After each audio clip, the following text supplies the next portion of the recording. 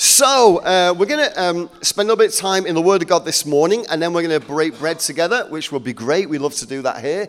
So we started last week this idea of the impossible series, how to do what is easier said than done. So lots of things in the Word of God that seem easier said than done. They seem to me really impossible. So last week we looked at walking by faith.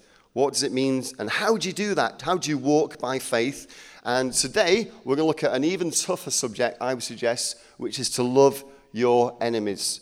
How do we love our enemies? Now, what we talked about in the past is very much how we connect with each other.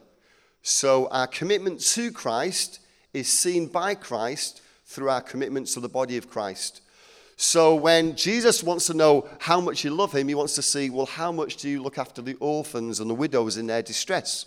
How much do you care for those who can't give you anything back in return?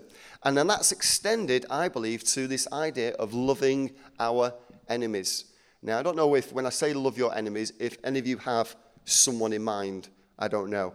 I don't, but maybe you do. But we all get attacked from time to time, don't we? So we've never talked about this before, but when we first launched the church, kind of 9-10 months ago, we put details out on nextdoor.com and social media, and I remember getting quite a little bit of pushback from people, partly because people weren't sure what the church was about. People were worried, people had been hurt by church before. So I had, for months and months and months, kind of like online conversations with people, private conversations with people. We even had people over to our home, and we know that the answer to all life's problems is a good cup of tea. So we made them a cup of tea, and we talked through our problems. We all get attacked from time to time, don't we? And I remember at the time on social media seeing some comments from Christians thinking, that's really helpful. And then sometimes seeing some thinking, that's actually quite unhelpful. I've got a friend who works in media. He works for a company that handles the McDonald's account advertising. And they did some research recently, and some research has come out about the way we use social media. And one of the facts is that the more positive you are on social media, the more positive light people will see you in, even if they don't agree with you. And the more negative you are on social media, the more negative light people will see you in, even if they actually agree with you. Now, for me, we often talk about this, that the reason we exist, the reason you exist, is because God did not have anyone exactly like you. And he wanted someone exactly like you. So the inference there is that you're different in somehow. And when the differences mix together, we rub up against each other sometimes, don't we? The reason you're made in the image of God, and every one of us is so we can help people who don't know what God looks like imagine him. And so when light comes into darkness, there's always a reaction. So what we're not going to talk about this morning is, why do we need to love our enemies? We're going to ask, can you actually do it? And how would you do that? And as per usual, the way we're going to do that is look at what Jesus did. So let's open our Bibles. We're going to turn to John chapter 8. We're going to start at verse 2.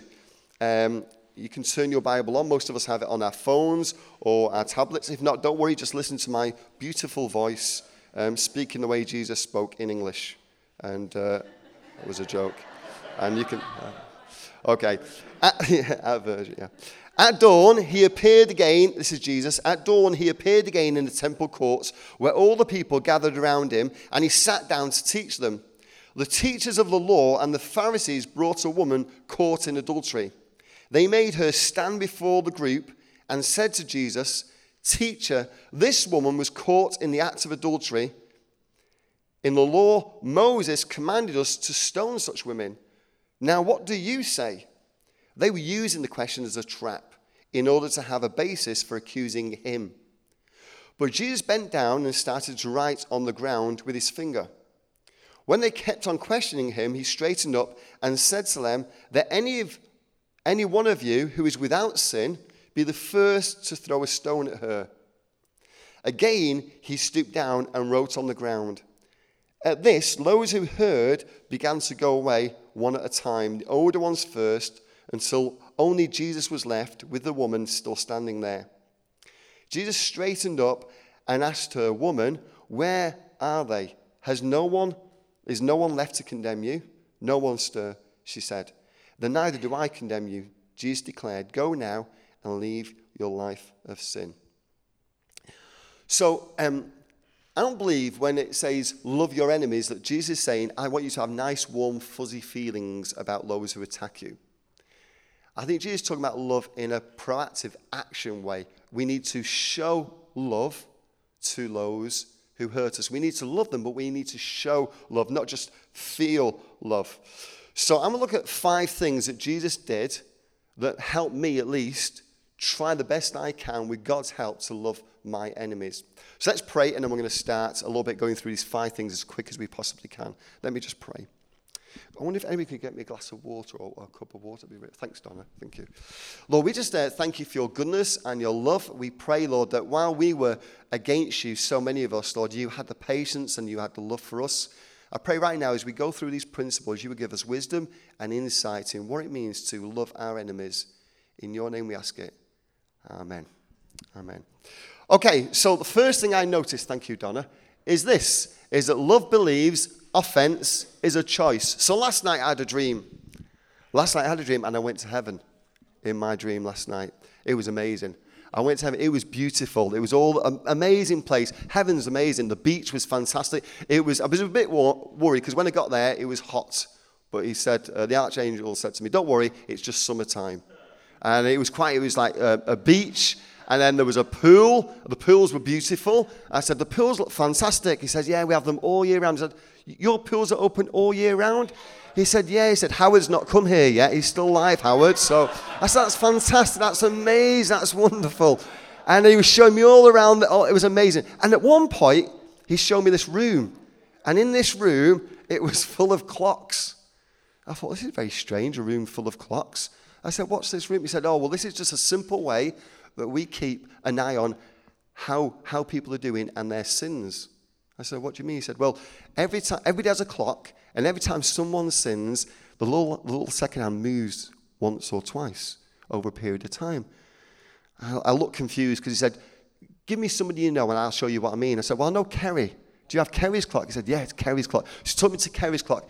It was 1:10 in the morning. He said, she's obviously a good girl. I said, she is. She's a really good girl, is Kerry. 1:10. I said, do you know Mark Riley? He said, oh, yeah, Mark Riley's clock. He said, 11 o'clock in the morning. I thought, okay, that makes sense. I said, what about Howard's clock? Howard's clock, oh, there it is. 6 p.m. 6 p.m. in the evening. I said, that makes sense because every time I see him, he always says to me, well, it's 6 o'clock somewhere. So I thought, that's fair enough. Turns out alcohol is a sin. So I'm looking around. It was amazing. But then I couldn't see Bob's clock anywhere. I said, where's Bob's clock? He said, oh, Bob's clock's not here. Bob Kemble's, no, Bob's clock's not here. So where is it? Oh, Paul the Apostle has Bob's clock. So why he has it? He has it in his study. He uses it as a fan. So the reason I don't tell jokes is because all my jokes are abusive. But the reason I can tell a joke here is because I know the people I've just mentioned, with the exception of one of the two of them right now, love me. And love believes offense is a choice. If you notice in this passage, it says, they made her stand before the group and said to Jesus, teacher, this one was caught in the act of adultery. In the law, Moses commanded us to stone such women. But what do you say? She stands before a group, many of them judging her, the Pharisees and the teachers of the law taking great offense at what she's done. But why? She's not offended them. The one person who should have been offended wasn't. Why? Because of love. When there's great love, we realize that we can choose to take offense because we've built up the time making those relationships, caring about people. How do you love your enemies? Get to know them. Because everybody at some point is lovable.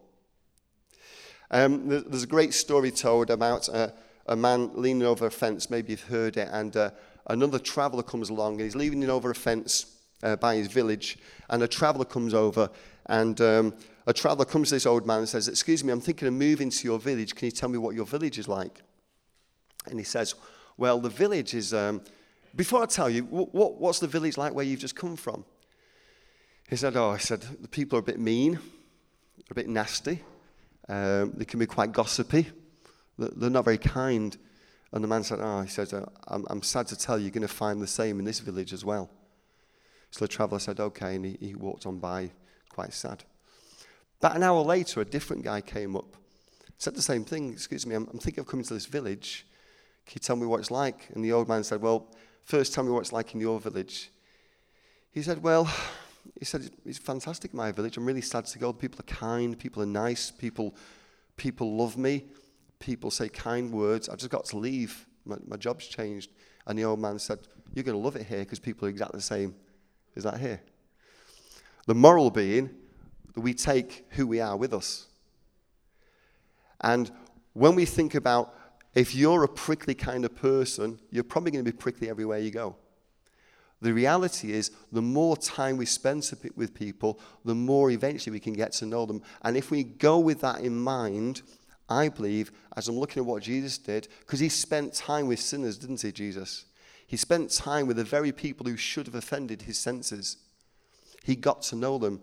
He asked questions. He tried to figure out why they were the way they were and spent time with them. That's how we learn to love our enemies. Second thing is love believes the best in others. Matthew 5, verse 2-3 says this. At dawn he appeared again in the temple courts where all the people gathered round him, and he sat down to teach them. The teachers of the law and the Pharisees brought in a woman caught in adultery. So there's a few interesting things that are going on here in this story. One of them, Matt, will you just open that for us, please? Thank you. One of them is, sorry, I've got a cold, so my throat's locking up. I apologize, thank you. So one of them is that the law went like this. If someone was caught in adultery, what should have happened was the woman and the man should have been brought before the priests or the teachers, plus all the people who accused the woman, who were witnesses and saw this happen. But there was nobody there. They simply brought the woman. So who was she accused by? What was next supposed to happen was the priest was supposed to write the name of the accused and the specific law they broke on the ground, or at least in dust. That's why Jesus does it. Because what Jesus does when he bends down and when he writes, he's showing them, just by the act of doing it, that they've not fulfilled the law themselves. They've not done anything that they were supposed to do. They've not brought the man. They've not brought witnesses. And they've not done the thing they're supposed to do, which is to write down the specific law they broke and the name of the accused, including the man and the woman. As he does it, what he's doing is he's pointing out to them that they've not done what they should do. And what Jesus is doing is he's checking the facts. He's looking for the best. There's another interesting story I'd like to tell. I'm just going to put these two together and then just make a point of something I've learned. There's a story of a general and his handsome lieutenant who got on a train. And when they got on a train, they got into one of those old compartments, and they were faced opposite a very beautiful young lady and her grandmother who was escorting her chaparral. Now, as they're on this journey, what's happening is the young lieutenant is making eyes at the young woman, who blushes a little bit, but then makes eyes back at him, much to the annoyance of the grandmother and the general, who wants him to be more professional. And then suddenly, they go through a tunnel, and everything goes pitch black. And all you can hear are two noises: a kiss and a slap. And then they come out of the tunnel, and the light's back on, and everybody's kind of looking. And the young lady is a little bit upset. She's really happy that the lieutenant gave her a kiss, but she's a bit annoyed at her grandma for slapping him.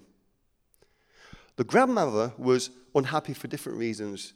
She was unhappy at the lieutenant for having the audacity to kiss her granddaughter, but she was quite pleased that her granddaughter had clearly slapped him back. The general was perhaps most upset because he was privately a little bit proud that his lieutenant had had the chutzpah to do this, but he was a bit upset that she had slapped him. Only the lieutenant was happy because he had taken the opportunity to kiss a beautiful young lady and slap his own general.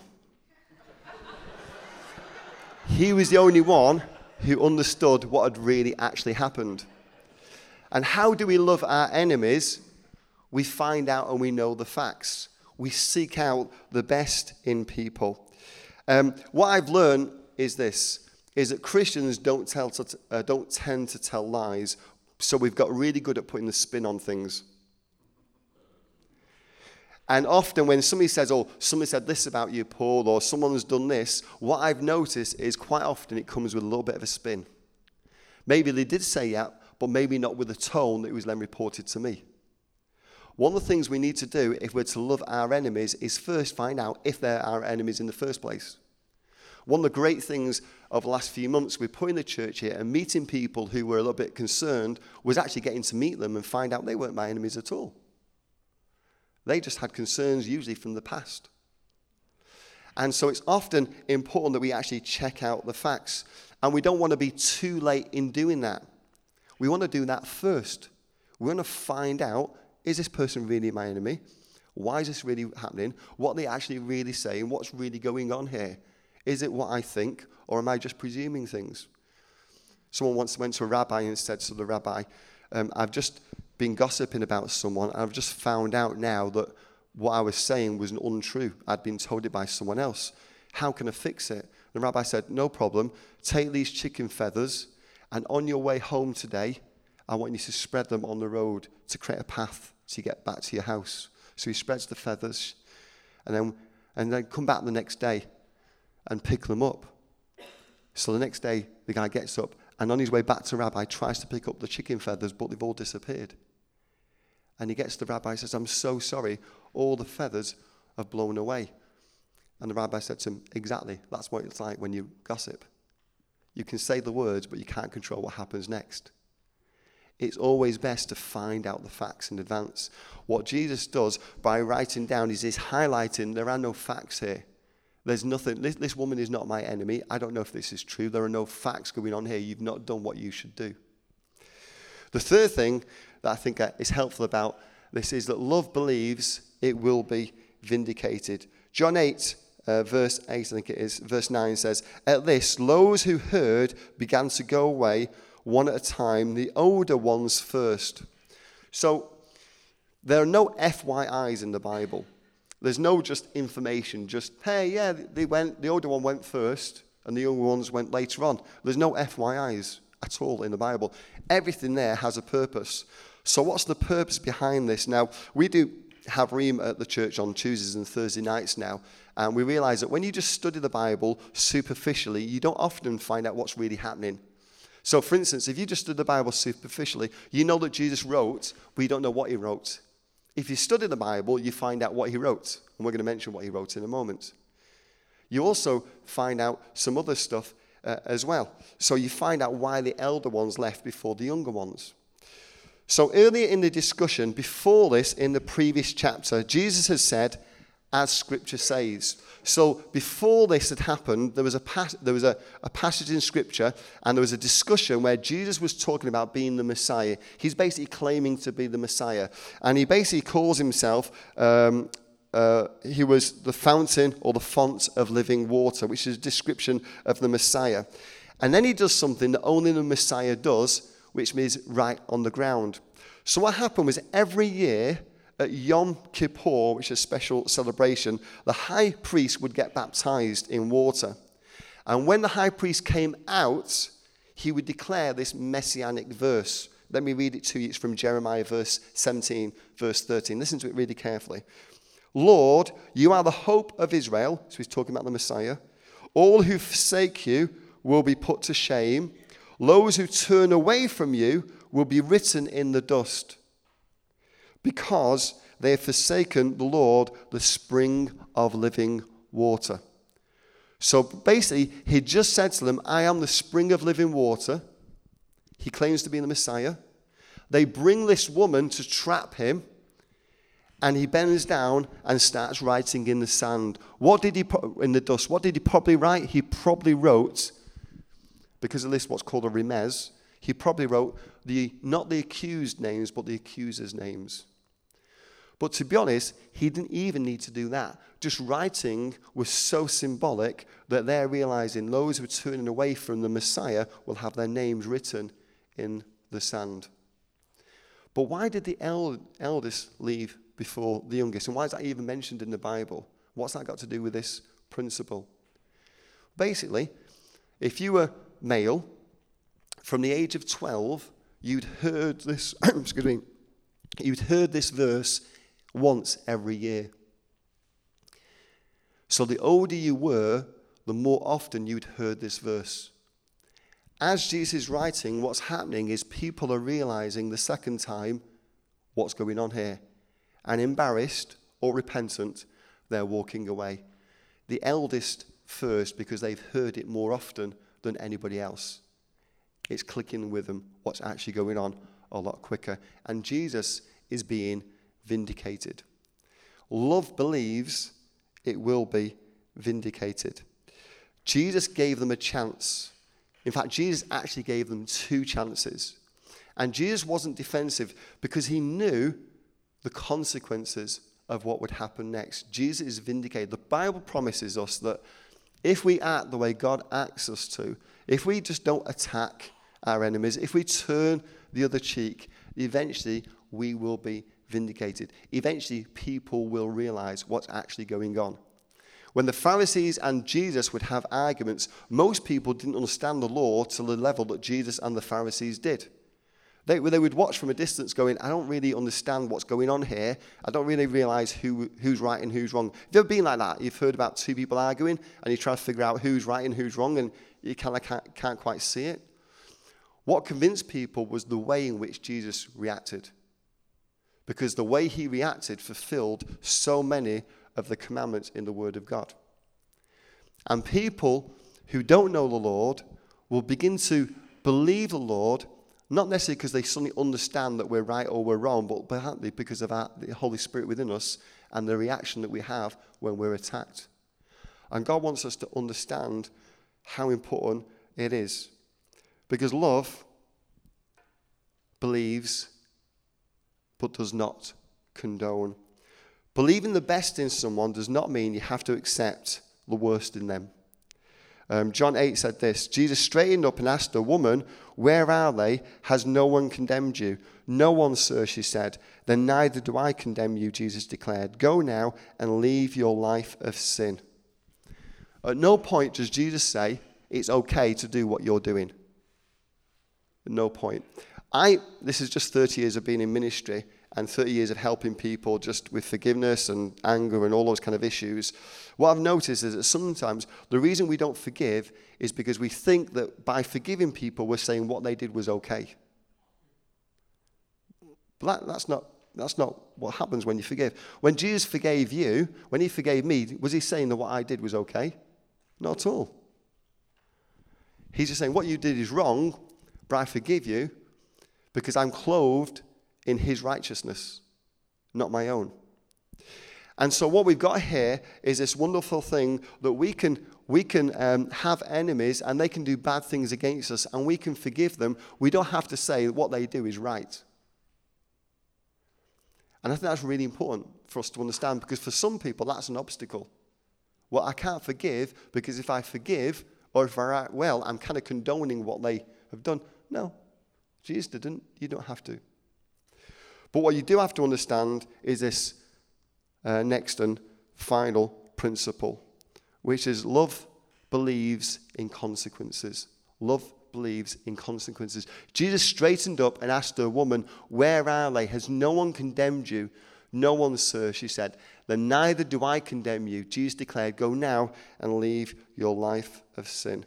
Jesus didn't want to condemn her before her time. He wanted her to have grace and space and a chance to repent. What's interesting was in the law, when it said you had to write in the dust, it didn't have to be on the ground. It could be on a wall. It could be on a door. It could be anywhere. The only part of the law that connected them was it had to be in dust. Why? Because it was temporary.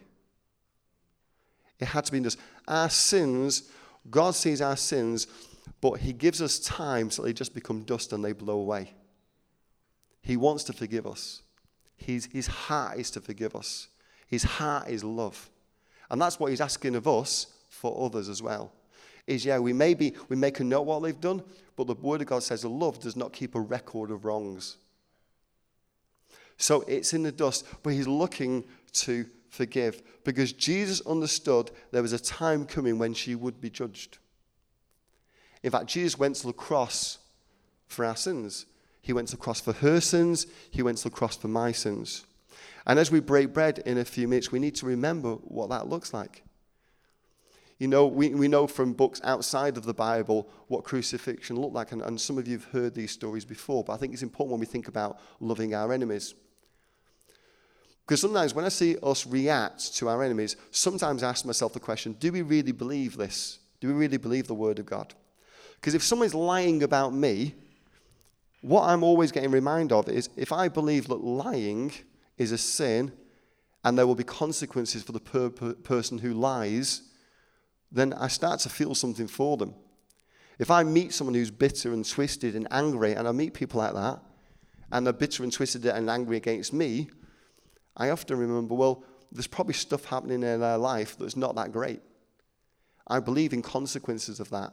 If they're being nasty towards me, they're probably being nasty towards other people and reaping the consequences of that.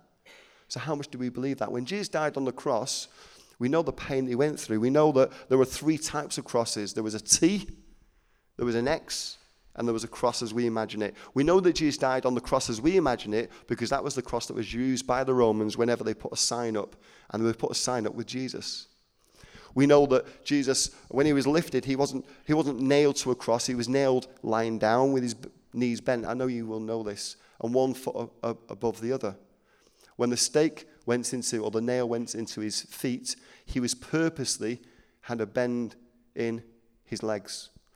And when the cross went up and was dropped in, normally many of the bones would have come out of lodge, and it would have been very hard to breathe because of the way his body was shaped. So to breathe, he would have had to push up. To push up would have been agonizing pain because of the pain on his feet. And we know it would have taken a long time for him to die. That was the purpose of crucifixion. We know that. We know that Jesus would have seen around about 2,000 crucifixions at one point because the Romans, in the lifetime of Jesus, had crucified about 2,000 people, history tells us. So this agonizing time. We know that usually people were left there until they died and they were eaten by animals because they weren't raised up as you see in Hollywood. They were like 1 or 2 feet just above where you could go and talk to them and tease them if you wanted to. We know that Jesus and the Romans had made an agreement with the Jews of that time that because of the Jewish law that they would be killed quicker and buried. And that's why we know that they would come and they would put a spear in the side.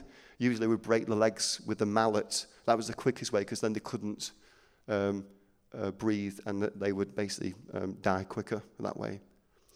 We know through Fox's Book of Martyrs, which is not a Bible book, we know that people, when they were on the way to crucifixion, we know that many of them would have been absolutely white. They were described as ghosts because of fear, that they were so pale because of the fear of what was about to happen to them. We know that some lost the power of their voice because of fear, and there's recorded evidence in Roman times of people literally losing their mind because of fear, and many, many, many couldn't walk because of fear. We know Jesus went there knowing what had happened. He'd seen many people crucified in the past. He knew exactly what was going to happen to him, and he did it willingly. Even though in many ways we were his enemy, he did it willingly because of love. It's love that makes the difference. And if there's one key to loving our enemies, I think it's this, is that we believe the word of God. We believe that our enemies who attack us have some awful consequences.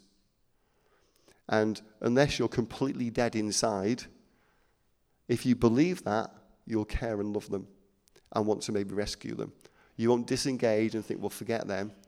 You want to find out the truth, get involved, make connections, speak truth, hope and believe that God will vindicate. Love is so important, but belief is the key to love. And this morning, as we break bread, we're going to remember something really important. We're going to remember the Bible says this about communion. So if anyone who eats this bread or drinks the cup of the Lord unworthily is guilty of sinning against the body and blood of the Lord. That is why you should examine yourselves before eating the bread and drinking the cup. Excuse me.